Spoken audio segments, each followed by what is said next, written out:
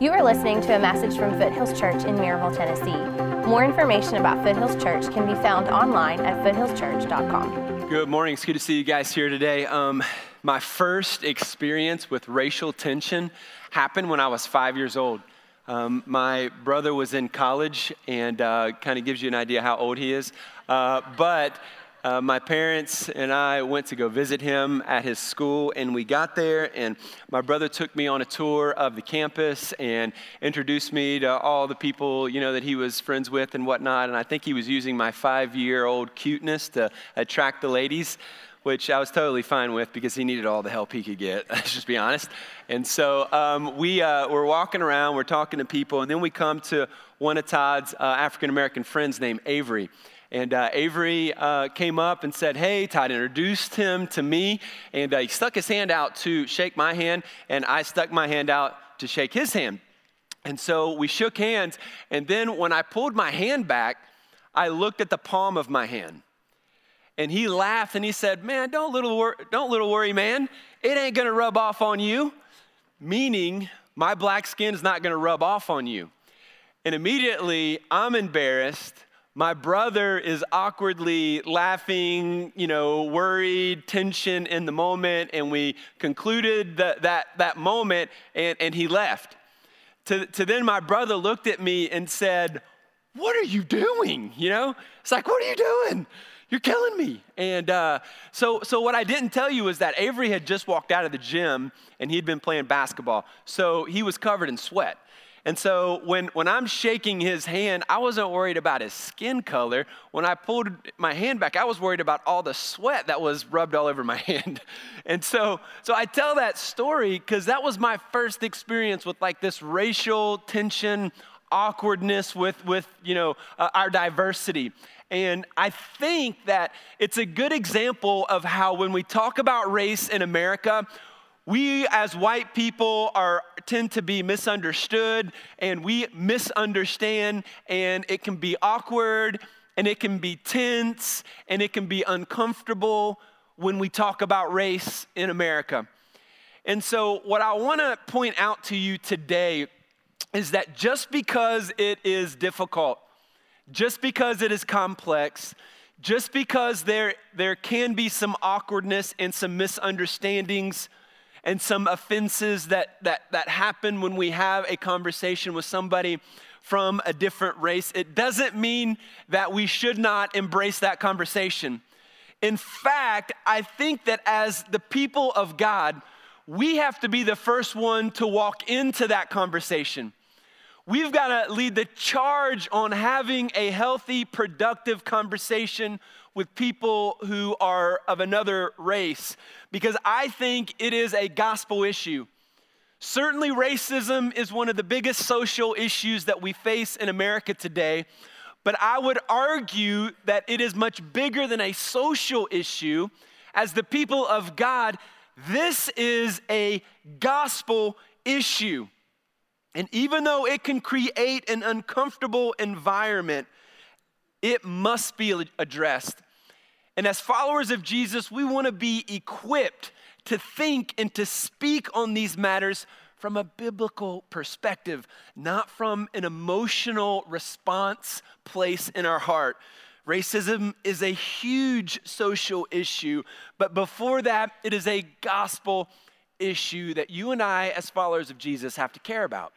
Now, you don't have to look far or you don't have to look hard to find examples of racism in America. You've got all the things that happened in Charlottesville and the protests that followed. Recently, you've seen protests against the Confederate flag and Confederate statues. We're seeing NFL players take a knee during the national anthem. So it's everywhere and it's prevalent. And so what do we do as followers of Jesus? How do we engage this conversation? How do we think about this issue from a biblical perspective, from a mature perspective as a follower of Christ? Now, I will just say my opinion as far as the national anthem is that we should stand and honor the flag and stand and honor our national anthem. That's my opinion. I look at what's happening and I feel like that the kneeling of all of the protesters at this time hasn't helped us engage the real problem. It's just sparked a new issue, and that tends to be what everybody focuses on now. And so I'm the guy that's going to stand, and I'm the guy that's always going to honor the flag. I believe that our country is the greatest country in the world. I've traveled enough around the world to see that firsthand. We have a lot of issues. We have a lot of problems, including racism in America. We have a long way to go. But I still believe we're the greatest country, and I believe God's blessing has brought us to that place. But I'm the guy that stands up. I'm the guy that gets a little teary-eyed when the Lee Greenwood song plays, right, at the football game. I'm that guy, because I love it, and I well up, within that. But at the same time, I want to challenge you today as your pastor. I want to challenge you recognizing that a majority of the people in attendance here, I know some people are watching online or maybe podcasting this later on, but the majority of the people in this room are white people from the suburbs / the country. And so we have a unique role, I think, to play, and we have a unique part as followers of Christ to engage this conversation. And so today might cause you to feel uncomfortable. Today might be challenging, but I think it's huge. And so I want to first say this. So with all the protests and all the things that happen, you do realize, I know you guys are smart, you don't get this, you don't have a problem with this, but we've got to help other people realize that when the media, portrays, some group that is protesting or certain people to talk about these issues, they always go after the extreme example, right? You get that. They go after the extreme protester, the extreme far, to the whatever side person to try to arouse emotional responses from people. Right, and so we're not fooled by that. We recognize that this is their MO. This is how they get more ratings. This is how they draw us in. And so we have to not get sucked into the protest.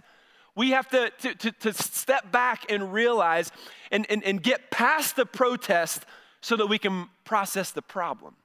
And that's what I want to invite you into the room today and kind of begin to sit down in the place that I've been sitting in for the last several days as I've thought about this message, that I want to get past the protest and I want to process the problems. You've got protest here, you got protest here, people, expressing their First Amendment right to free speech. We want to honor that right. I may not agree with it, just like I may not agree with what the president might say, because I don't think some of that is helpful either, right? And so, but we have a First Amendment right to free speech. And so as a follower of Jesus, I want to champion that right, because my First Amendment right, as time progresses, seems to get less and less important as a follower of Christ, right? So we want to champion that, even though we may not agree with it.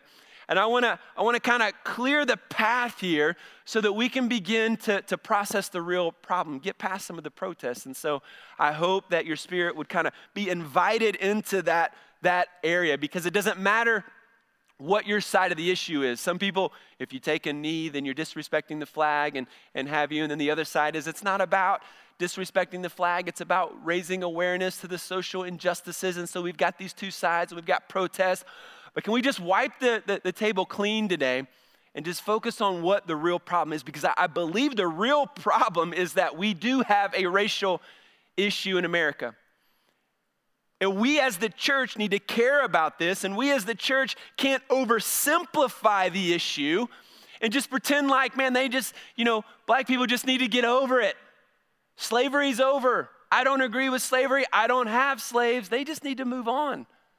It's a very insensitive, bigoted way to think, right? So we can't oversimplify it. This is an extremely complex issue. There's a lot of history. There's a lot of emotions. Quite frankly, there's a lot of things that white people say and do that are offensive, and we don't even know it. And then there's the other side to where we're so afraid to offend that we don't say anything, which is offensive as well. And so, man, you kind of get stuck, don't you? You just kind of like, I don't know what to do. Well, I want to help us today, and I want to remind us what the gospel teaches us. Isaiah 1:17, God says, learn to do good, seek justice, correct oppression, bring justice to the fatherless, and plead the widow's cause. This is This is what it looks like to be a child of God. This is what it looks like to be a follower of Jesus, that we are learning to do good. We don't have it figured out. I certainly don't have it figured out. I certainly, when it comes to racism and understanding this, I've got an incredibly long way to go. But the Bible says to seek justice, to correct oppression. And so if my African American brothers and sisters are experiencing oppression and they are hurting and they are seeking to communicate that hurt and communicate that pain and communicate those issues, then as a follower of Jesus who wants to, seek justice and correct oppression, then I am obligated to care about this. So as the people of God, the church of Jesus Christ, we've got to be empathetic and we have to understand that we have to engage this conversation and in fact lead the way. Racism seeks to dehumanize and belittle and oppress image bearers of God. So we understand that. I know that you're here. And so as someone who is created in the image of God, all humanity, Scripture is very clear. That means that we have intrinsic value and worth. That means that we are created in the image of God. That means the unborn is created in the image of God. And that means Latino, white, Asian, African American, whatever. No matter who we are created in the image of God, equal of worth and value. And so anything to dehumanize or belittle or oppress someone based upon the color of their skin or their ethnicity is racism. And so I do realize that the problem transcends just a white-black issue. So this is not just white and black. We get that. This is dehumanizing, either it's the unborn or it might be another race or whatever. But because of where we're at today, my focus and my examples are going to really kind of lean towards the white-black issue. But when you look at it biblically speaking, racial division is about otherness. So that when you look at somebody other than your group, other than what you are like, other than your crowd, and you belittle them, you oppress them, or listen to this, you turn your head away from the oppression. In other words, you don't engage or care or do anything. You don't seek you don't seek justice in that issue. So whether you're engaged in the oppression or if you just kind of turn your head to it and don't do anything about it, you are guilty of the sin of racism. And so this otherness is fleshed out in the Bible as it relates to Jew and Gentile.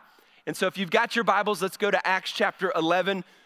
If you are not a Jew today, you're a Gentile. So you should care about chapter 10 and chapter 11 of Acts because it changes everything for you, changes everything for me. If you weren't here last week, I encourage you to go back and listen to really part 1 of this sermon and get caught up to where we're at. But we focused on the evangelistic side of Peter teaching the gospel to these Gentiles. But now I want to focus on what is really at stake here and what really is taking place. So let me catch you up kind of the short version.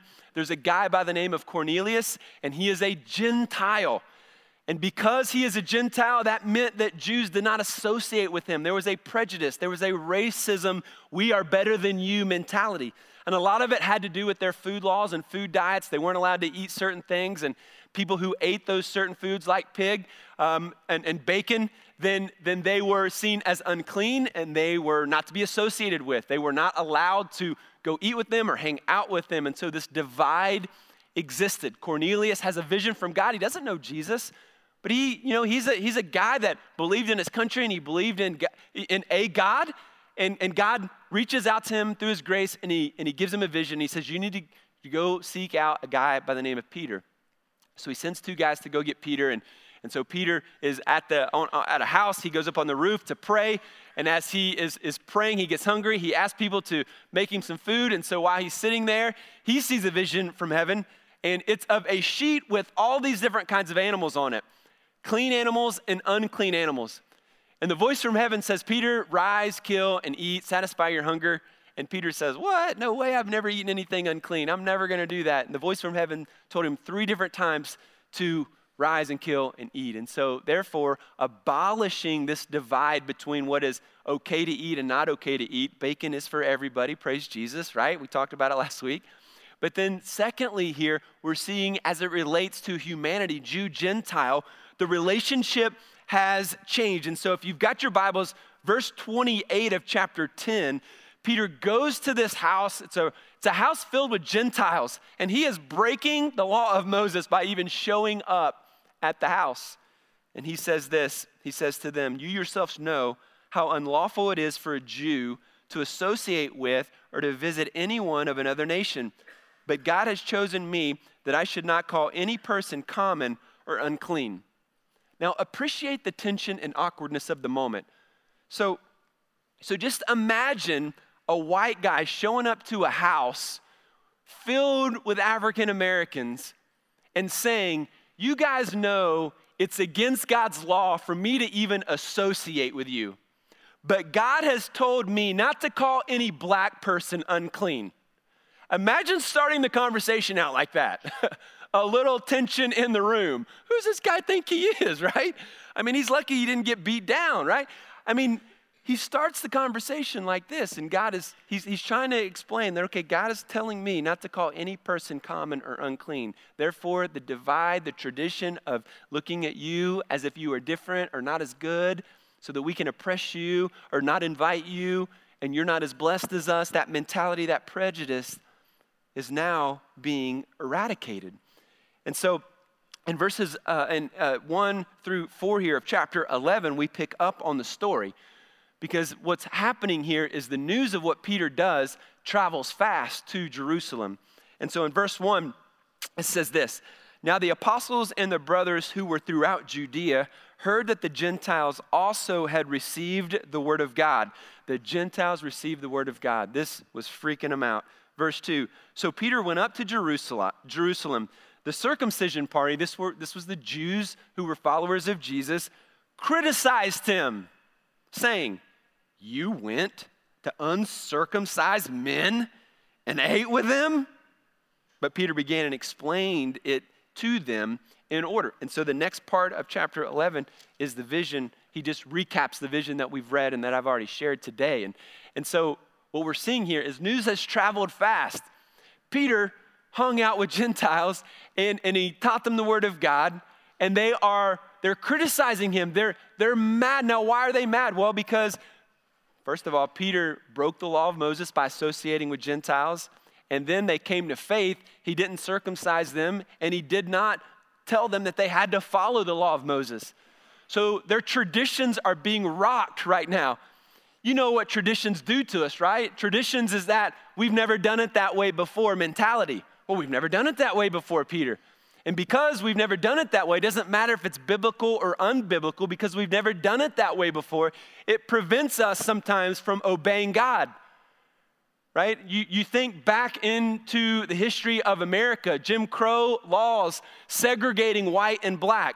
You had white Southern Baptist preachers teaching from the Word of God, teaching that segregation was right and godly. Right? And you think back to those days and you think, what? Did they just skip over like these chapters that we read? And how would they think that way? And then, a couple weeks ago, we read about a guy named Saul. He was killing Christians, and as he's killing Christians, he thinks he is doing what God wants him to do. He meets Jesus and he realizes, oh my goodness, I've been fighting God.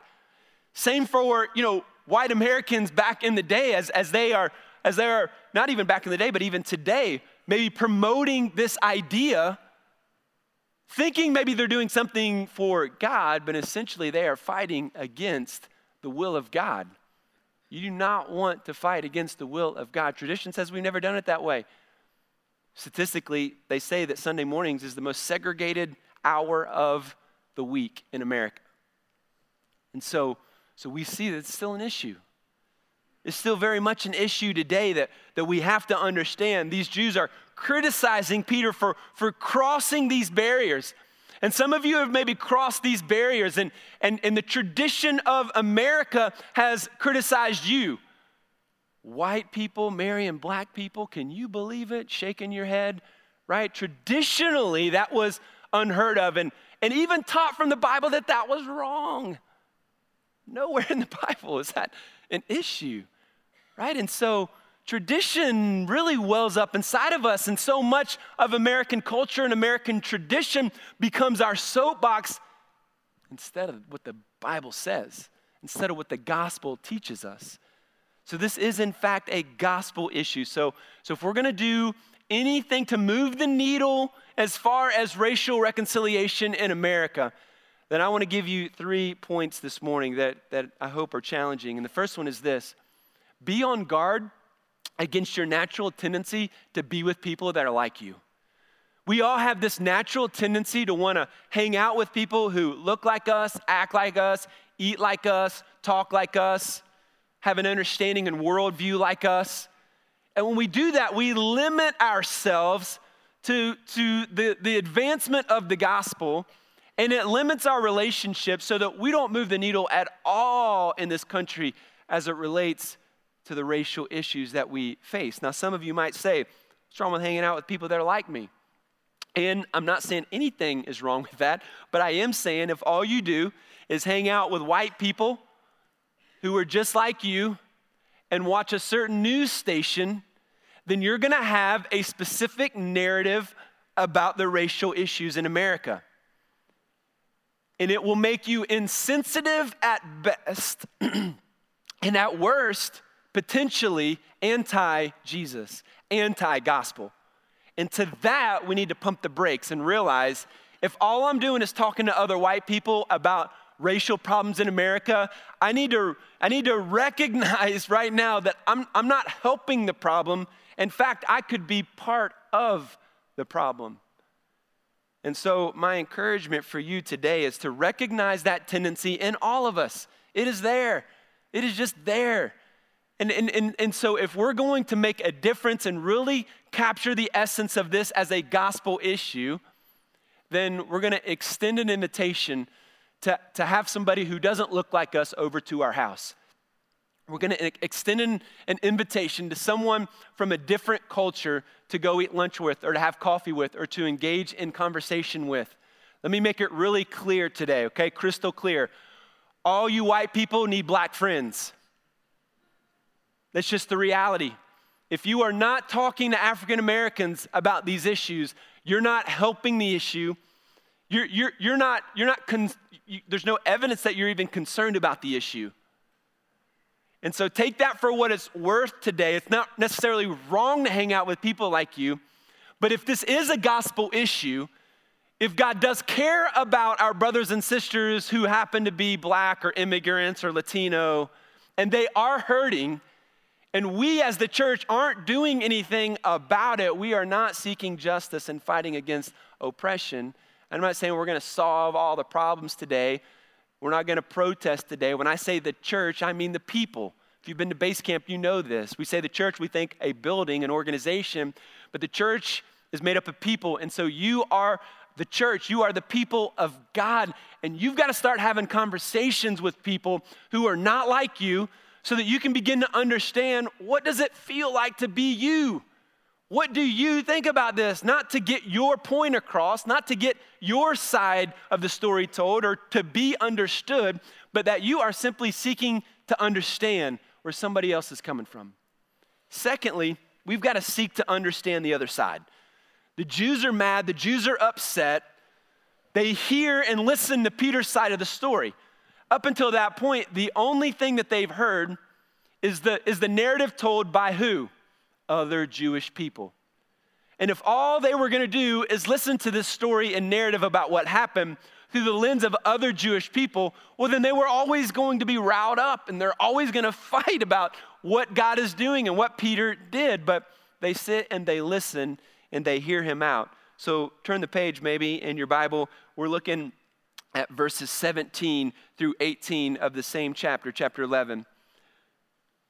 They hear the whole story. The Holy Spirit falls on the Gentiles as Peter preaches. Remember last week, the Spirit comes, they speak in tongues, evidence of the Spirit of God. They put their faith in Jesus and Peter baptizes them. All this happens before Peter even finished. Verse 17, and then it says this, if then God gave the same gift as he gave to us when we believed in the Lord Jesus, Peter says, who was I that I could stand in God's way? And when they heard these things, they fell silent and they glorified God, saying, then to the Gentiles also, God has granted repentance that leads to life. That one verse is so powerful and life-changing, and some of you have never even read it. That meant that for you and me, the blessing and grace of God through Jesus Christ is offered to you and it is offered to me as Gentiles. Right? And so this is huge. Peter's crossing all these divides, all these racial tensions, and he says, who is I to stand in the way of God? Now, Jesus prays that his church would be one. Remember in the garden before he's arrested? He's praying his heart out to God. God, Father, may my people be one so that the world will know that you have sent me. So the world's going to know that God sent Jesus and that God loves them and has given them the gift of Jesus. How? Through the church being united. And now we've got segregated churches all over our nation. So I get it. Like in our culture, the majority in this city is white. And so the church is going to reflect the community around it. I get that, but here's the reality. Like if we are not seeking to build unity amongst the church, and the church, again, it's not a building, it's people. And we've got people from all cultures that are followers of Jesus. And if we're not uniting with them and caring about the oppression and the injustices, if we're not even engaging that conversation, then we are turning a blind eye to it. And for me, that breaks my heart. I know it breaks the heart of God. So I would say, who would stand in the way of God, what God wants? And if you're not helping, then potentially you're hurting. We don't want to stand in his way. We know he wants unity. We know that he wants us to seek unity together. So again, get rid of all the protest and get rid of all the emotionalism and all the extreme examples and begin to have conversations with your neighbor, with people that you work with that are from different parts of the world that look different than you. And just ask them, man, how does it feel to be you? What can I do to help? And even that one conversation, it may not change the world, but it will change the world of that one person if that's an authentic, genuine, heartfelt conversation and you're seeking unity. We've got to seek to understand the other side. And then finally, number 3, you and I as followers of Christ have to confront racism when we see it. We have to confront racism when we see it. If you've got your Bibles, flip over to Galatians chapter 2. Galatians chapter 2, because here's what's interesting.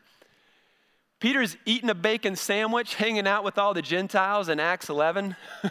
Fast forward, a few months, and those racial prejudice in his own heart start rearing its ugly head again in his own life. Look at Galatians 2, beginning in verse 11. Paul shows up to the church. He sees what Peter and all his friends are doing, and so he says this, but when Cephas, Peter, that's his name, Cephas came to Antioch, Paul says, I opposed him to his face because he stood condemned. For before certain men came from James, he was eating with the Gentiles. Can you believe that? He was eating bacon sandwiches with the Gentiles. But then, when they came, he drew back and he segregated himself away from them. He separated himself, fearing the circumcision parting. Those are the Jews who were followers of Christ. And the rest of the Jews acted hypocritically. So they were hypocrites because they separated themselves from this group of people. They thought they were better. They were simply, racist against this other crowd. So the Jews acted hypocritically along with him. So that even Barnabas, it's almost like even my boy Barnabas, he got sucked in. Barnabas is a good dude. He's called the son of encouragement. He did some great, awesome things for the early church, but even he got sucked into this mentality. It just shows you how easy it is for seemingly good people to get sucked in to the sin of racism. And he was led astray by their hypocrisy. I love it. Verse 14. But when I saw that their conduct was not in step with the truth of the gospel, I said to Cephas before them all, if you, though a Jew, live like a Gentile and not like a Jew, how can you force the Gentiles to live like Jews? I love it. You see what he's saying there? In front of everybody. You are not in step with the truth of the gospel. When you see racism happening at work, when you see oppression happening in the grocery store, when you see oppression happening on the news, wherever we see it, you should speak to it. And I love what Paul does. He doesn't get mad, he doesn't yell, he doesn't hashtag. He just asks a good question.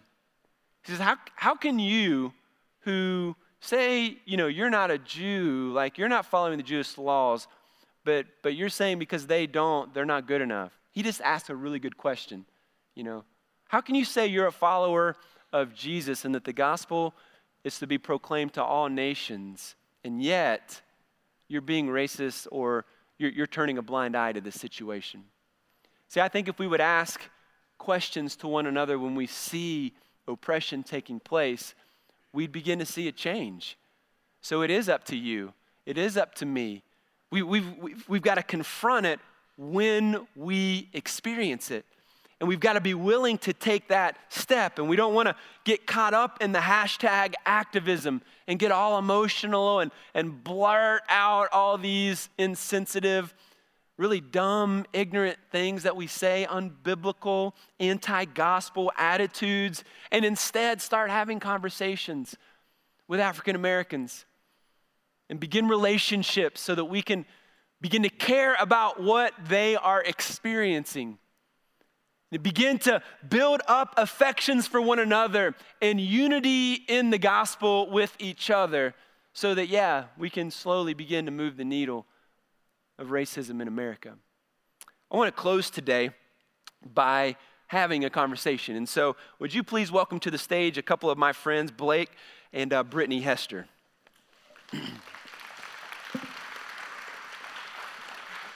Guys, thank you for coming out today and having this conversation in front of everybody. I know it's a little bit tense and a little awkward when you seek to do this, but thank you guys. I so appreciate it. Now, Brittany, you teach high school English at West, and Blake, you're part-time on staff in the worship ministry here, and you're also part of an organization and as an executive. And what's the name of the organization? It's Our Daily Bread of Tennessee. Yeah, and so that's awesome. And so appreciate you guys coming and just want to start the conversation today by asking and helping everybody here understand kind of where you guys are coming from. And so the first question is just simply, I'll start with you, Blake. Like, over the last few months, you've got Charlottesville, you've got Taking a Knee, you've got Confederate flag stuff. I mean, what's it like to be an African-American man in America with all this stuff going on around you?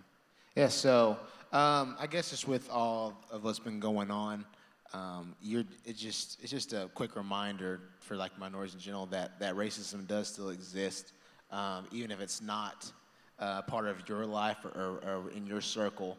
Just know that it's out there, racism, and it's a sad thing, but it's just a reminder. There's always, especially on social media, for 2-3 months goes by, everything's good, but then something just happens and it's just brought up again over and over, and so it's just a reminder of that. Yeah, what would you say, Brittany? I agree. It's a reminder that racism still exists, and it's also a reminder for me to extend a lot more patience and grace to people because a lot of people are taking sides one way or another, not because they actually understand an issue, but because maybe their friend takes a side or their family takes a side, and they don't even really know what's going on, but they want their voice to be heard. So I have to extend a lot more patience and grace to people as they might say things or do things that offend me and offend other people and offend people I care about.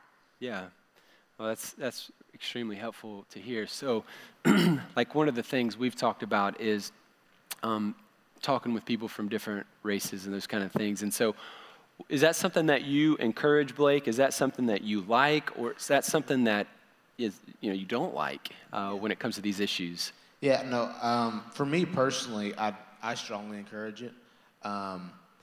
It is a touchy subject, and you do need to be careful about, how you ask it and stuff, but it's important because I know for me even, when sometimes people ask me certain questions, automatically, I have an automatic wall that kind of comes up, but I quickly remind myself, okay, I need to bring it down because it's important. Like any awkward conversation you have to have with another person or a child, something like that, it's an awkward conversation, but it's one that I think needs to be discussed, and It's worth it. ultimately, yeah, it's worth it. It helps. It ultimately helps the situation and helps better understand on both sides. Yeah. What would you add to that, Britt? I would add that it is encouraging to have those conversations, and it's as uncomfortable for you as it is for me, because I get very uncomfortable when people want to talk to me about race. It's one of those things where I'm already defensive when someone approaches me and they're like, "So let's talk about racism." My first thought is, "Oh gosh, here we go," and. It's uncomfortable, but it's because it's an uncomfortable topic. Yeah. And just because it's uncomfortable, or I'm afraid or fearful or you're afraid, doesn't mean that it needs to not happen. It just means that it needs to happen even more. Yeah. And so that's something that, whether you're uncomfortable or not, you need to have the conversations about the things that are relevant today. And this is very relevant in our society. Yeah, no doubt. So, Blake, back to you. So, say, you can look back at the last, however many months it's been, or maybe it's going to happen in the future, like you see a black guy get shot by a police officer or something like that. When you see that, when you see, the white kid that went into the African-American church and shot people, when you see that on the news and like it comes on your Twitter feed, what's your emotional response at that point? For me, a little bit of fear, but mainly it's just, it's kind of like a little frustration for me, because it's just kind of like, man, again, it's just another big reminder, and it breaks my heart, because it just, I don't have a lot of hatred, or I'm like, oh man, I don't like that guy. For me, it's more of like, man, I feel so sorry that he's taught that, because you're not born being racist. It's taught in some kind of way. And so it just makes me wish, like, man, you miss so much if you don't have other friends, like other white friends, African-American friends. Like, mainly my friends are mainly white, but for me, I don't think about that. I don't think about it at all. The only time I think about race is if it's brought up to me. So for me, it's just frustration and, again, some compassion for me. Yeah. Brittany, what's your response? My response is a lot of fear, anger, like quick bursts of anger, and deep brokenheartedness. I remember being in a college class at UT when the guy went into the church and shot up that black church. And I remember being released from class early and sitting on the steps outside of the mini auditorium and crying because I couldn't help thinking, if you can't even go to church, like, where are you supposed to go? Like, as a black person, where can I go to be safe if I can't be in church worshiping God? And then hearing about, a couple months ago, there was a KK rally in Knoxville, and being afraid to go to work because I would run into people who would attack me, use racial slurs against me, students who maybe their parents went and they didn't really understand what was going on, and so they said really inappropriate things. And then hearing just last night, about 2 weeks ago, there was a biracial child who was essentially lynched by bullies for being biracial. And just my heart breaks for the fact that there's people in our community who think racism doesn't exist and it's not real. And it's just anger and frustration and fear and sadness. Yeah. Wow. I mean, it is a reminder of how the media does manipulate our way of thinking about the issue and the way that we deal with it. And so it's helpful to hear that. What would you hope that, a white mom and dad in the crowd today would begin to teach their kids about these issues that we're talking about? Blake, I'll start with you. So I think one important thing that needs to be taught is when you teach your child about different race and racism, is teach them that it doesn't matter what color you are, if you're white or black. It doesn't mean if you're this color, then you're better than this person. I think, and you also shouldn't treat it like each race. You should, how do I say this? I guess you should see it all in gray, I guess. You should fully embrace race, like embrace I'm black, you're white. Yeah. I think you should embrace it. I don't think you should say just be colorblind, because then you're not really celebrating that person's race and I guess recognizing it, because I have different hair, you know, but I'm not gonna get offended if someone goes to me and said, hey, your hair's different, you know, how's your hair feel, whatever. I mean, I don't advise you just go do my hair and start touching. I mean, there's a line between being normal and just awkward, and that's right there. That's crossing the line. Yeah, but yeah, that's great. Brittany, what would you say? I agree. I would say tell your kids to celebrate diversity. One of my rules for my classroom is to respect each other's diversity, but as parents, you need to teach your kids to celebrate it. Like Blake said, God made us different for a reason. It's not like we all have to be one specific thing to do God's work. There's a reason why you're the way you are and I'm the way I am, and one of the things that I am is black. And I'm confident with that, and I'm comfortable with that. And you should teach your kids to respect the fact that people are different. And you know, like Blake said, it's not a matter of colorblindness. Like, you don't want to tell someone that you don't see their race, because that's how God made me. Like, God made me to be a strong black woman, and I celebrate that. And your kids should celebrate that, just like I'll celebrate if your kid is tall, athletic, and plays basketball. I can't do that, and that's great that your kid can. One of the best conversations that I've had with a parent was about this toddler who was just asking a bunch of questions about me, and his first question was, why are you brown? And I got to tell him, God made me this way. And he said, oh. And his next question was, are you brown everywhere? And his mom was so embarrassed and apologized to me and told him, you don't say that to people. And I got to share with her that, no, that's a great question. Yeah. Like, kids ask questions, and we should encourage them to seek to understand what makes us all different so they can celebrate our differences. Yeah, no doubt. And I think parents, like, we teach our kids what's acceptable to talk about and not to talk about when we respond to those things that surprise us like that, whether it's about sex or something that's uncomfortable for us, and especially on, you know, topics of different race. Like, your reaction could really teach them you're not supposed to talk about it. So if you're like, shut up, you know, it's like, oh, okay, well, I just taught my 4-year-old that I can't talk about this. Mom and dad are not a safe place to come to as it relates to race. And I was telling you guys about, like, when one of my kids mentioned to an African American that he said, why are you black? And I remember my response inside was immediately, you know, and so I'm just, you know, I'm learning, and I'm hoping that those conversations do come up so that I can say, okay, so here's how we deal with this, and here's why we talk about it, and he is different, and she's different, and I'm different, and you're different, and these are positive, helpful things. So I love hearing you guys say, you know, colorblind, don't be colorblind. Really see and celebrate that. So what would you guys say to you know, what are some things that continue to discourage you? And then let's close with, what are some things that are giving you hope? So let's start with the discouraging things that you're still seeing right now.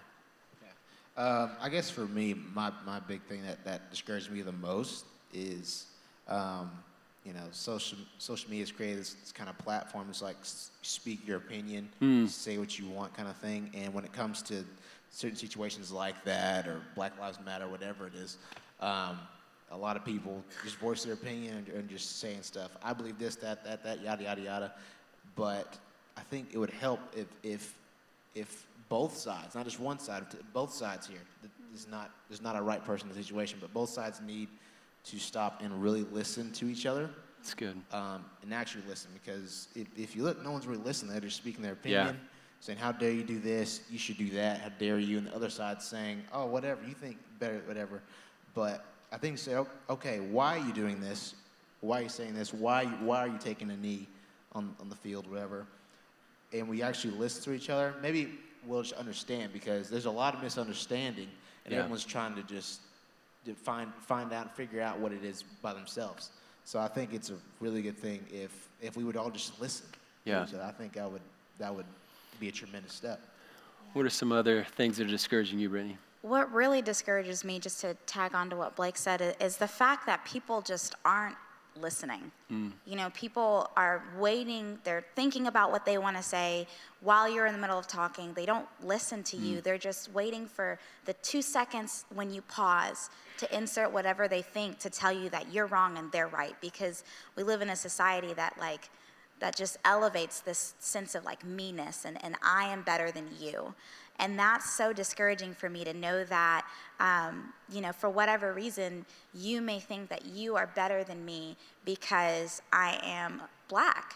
And it goes all the way down to what we see on the media. It goes down to the fact that there's not minority Disney princesses, and the ones that they are, people will refute with, well, they're not real Disney princesses.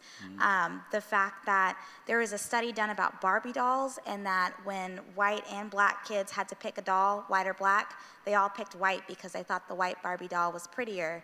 The fact that we don't have a lot of TV shows that integrate all cultures, and when they do, a lot of them think of it as like a stereotypical Black show or like this new show. So it's disheartening, because I know that there's kids out there like me who struggle with their identity. And whenever we don't listen to each other to talk about these issues, you have kids that struggle like I did with, well, I don't want to be Black. I want to be white because everybody else is white, and white is the good thing to be, and no one wants to talk and celebrate being Black, so I should be white. You know, and it takes years to really have pride in the fact that God made you who you are. Yeah. And so seeing people not listening to each other and not having conversations is so disheartening. Yeah. Well, and you mentioned kids there. So what are some of the things that are hopeful? And you've talked about this, and I'd love for them to hear your thoughts on what does give you hope as a teacher. Yeah, it gives me hope to hear my students have these conversations. And they're craving these conversations. They want to talk about race. It's really uncomfortable for me as their teacher to try and mediate these conversations, but they want to talk about the fact that not everyone in the class speaks English as their first language. They want to talk about the fact that some of our class is white, some of our class is Black. One of our classmates is a foreign exchange student from Brazil, and they want to have these conversations, and they're dying and craving to have them. And it's so encouraging to know our kids want to talk about race. Wow. Well, if nothing else is eye-opening, that statement right there is eye-opening, hopefully, to all the parents and grandparents in the room. That if our kids are hungry to have these conversations, I think it's an indictment upon us if we're not having them effectively and regularly with them. And so with that, guys, I appreciate you guys so much for coming up here and having this conversation. Would you thank them for spending this time? Thank you, guys.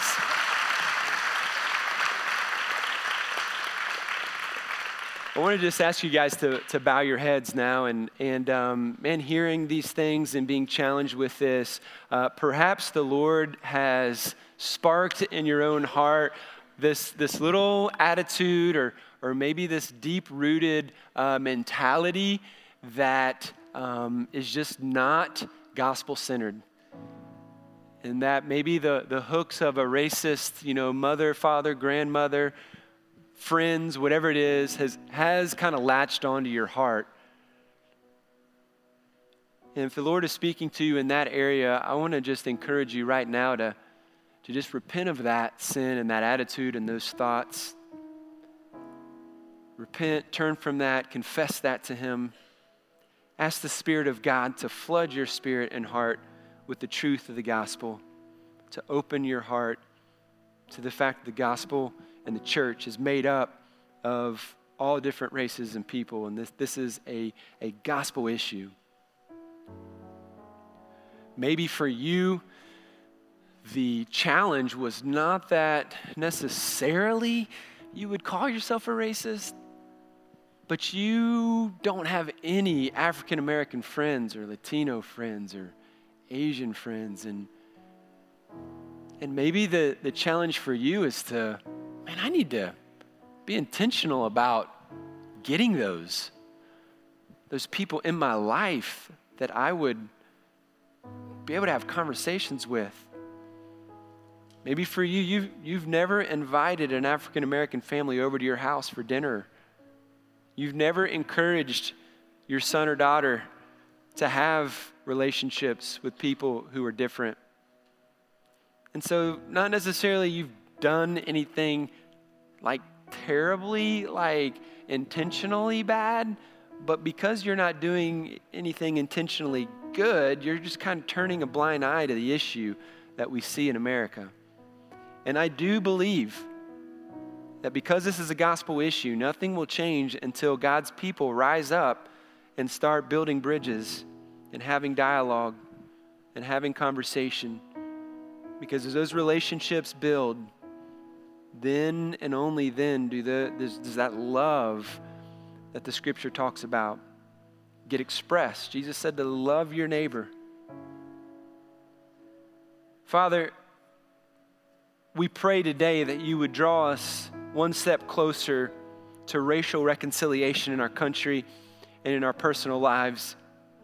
Lord, we confess any racial tendencies or attitudes that we might have and that we've expressed, maybe even through social media or to others, or maybe we just even had thoughts. Lord, we confess that, we repent of that. We ask for the Spirit of God to sanctify us today and to change us. And God, we also pray that you would move us into a direction of being intentional about building relationships with people who are not like us. And so, Father, we're asking that you would use this church to build those relationships and cross those barriers. In hopes, God, that you will multiply our obedience and our example so that others would see it and it would catch fire and that would continue to grow and we would see change in our communities and in our culture here in America. Father, help us to be mature followers of Christ. Help us to think biblically and to think gospel-centered reactions when things happen around us. And so we're asking you to equip us today and draw us closer to you. For it's in Christ's name we pray. Amen. Thank you for listening. More information about Foothills Church can be found online at foothillschurch.com.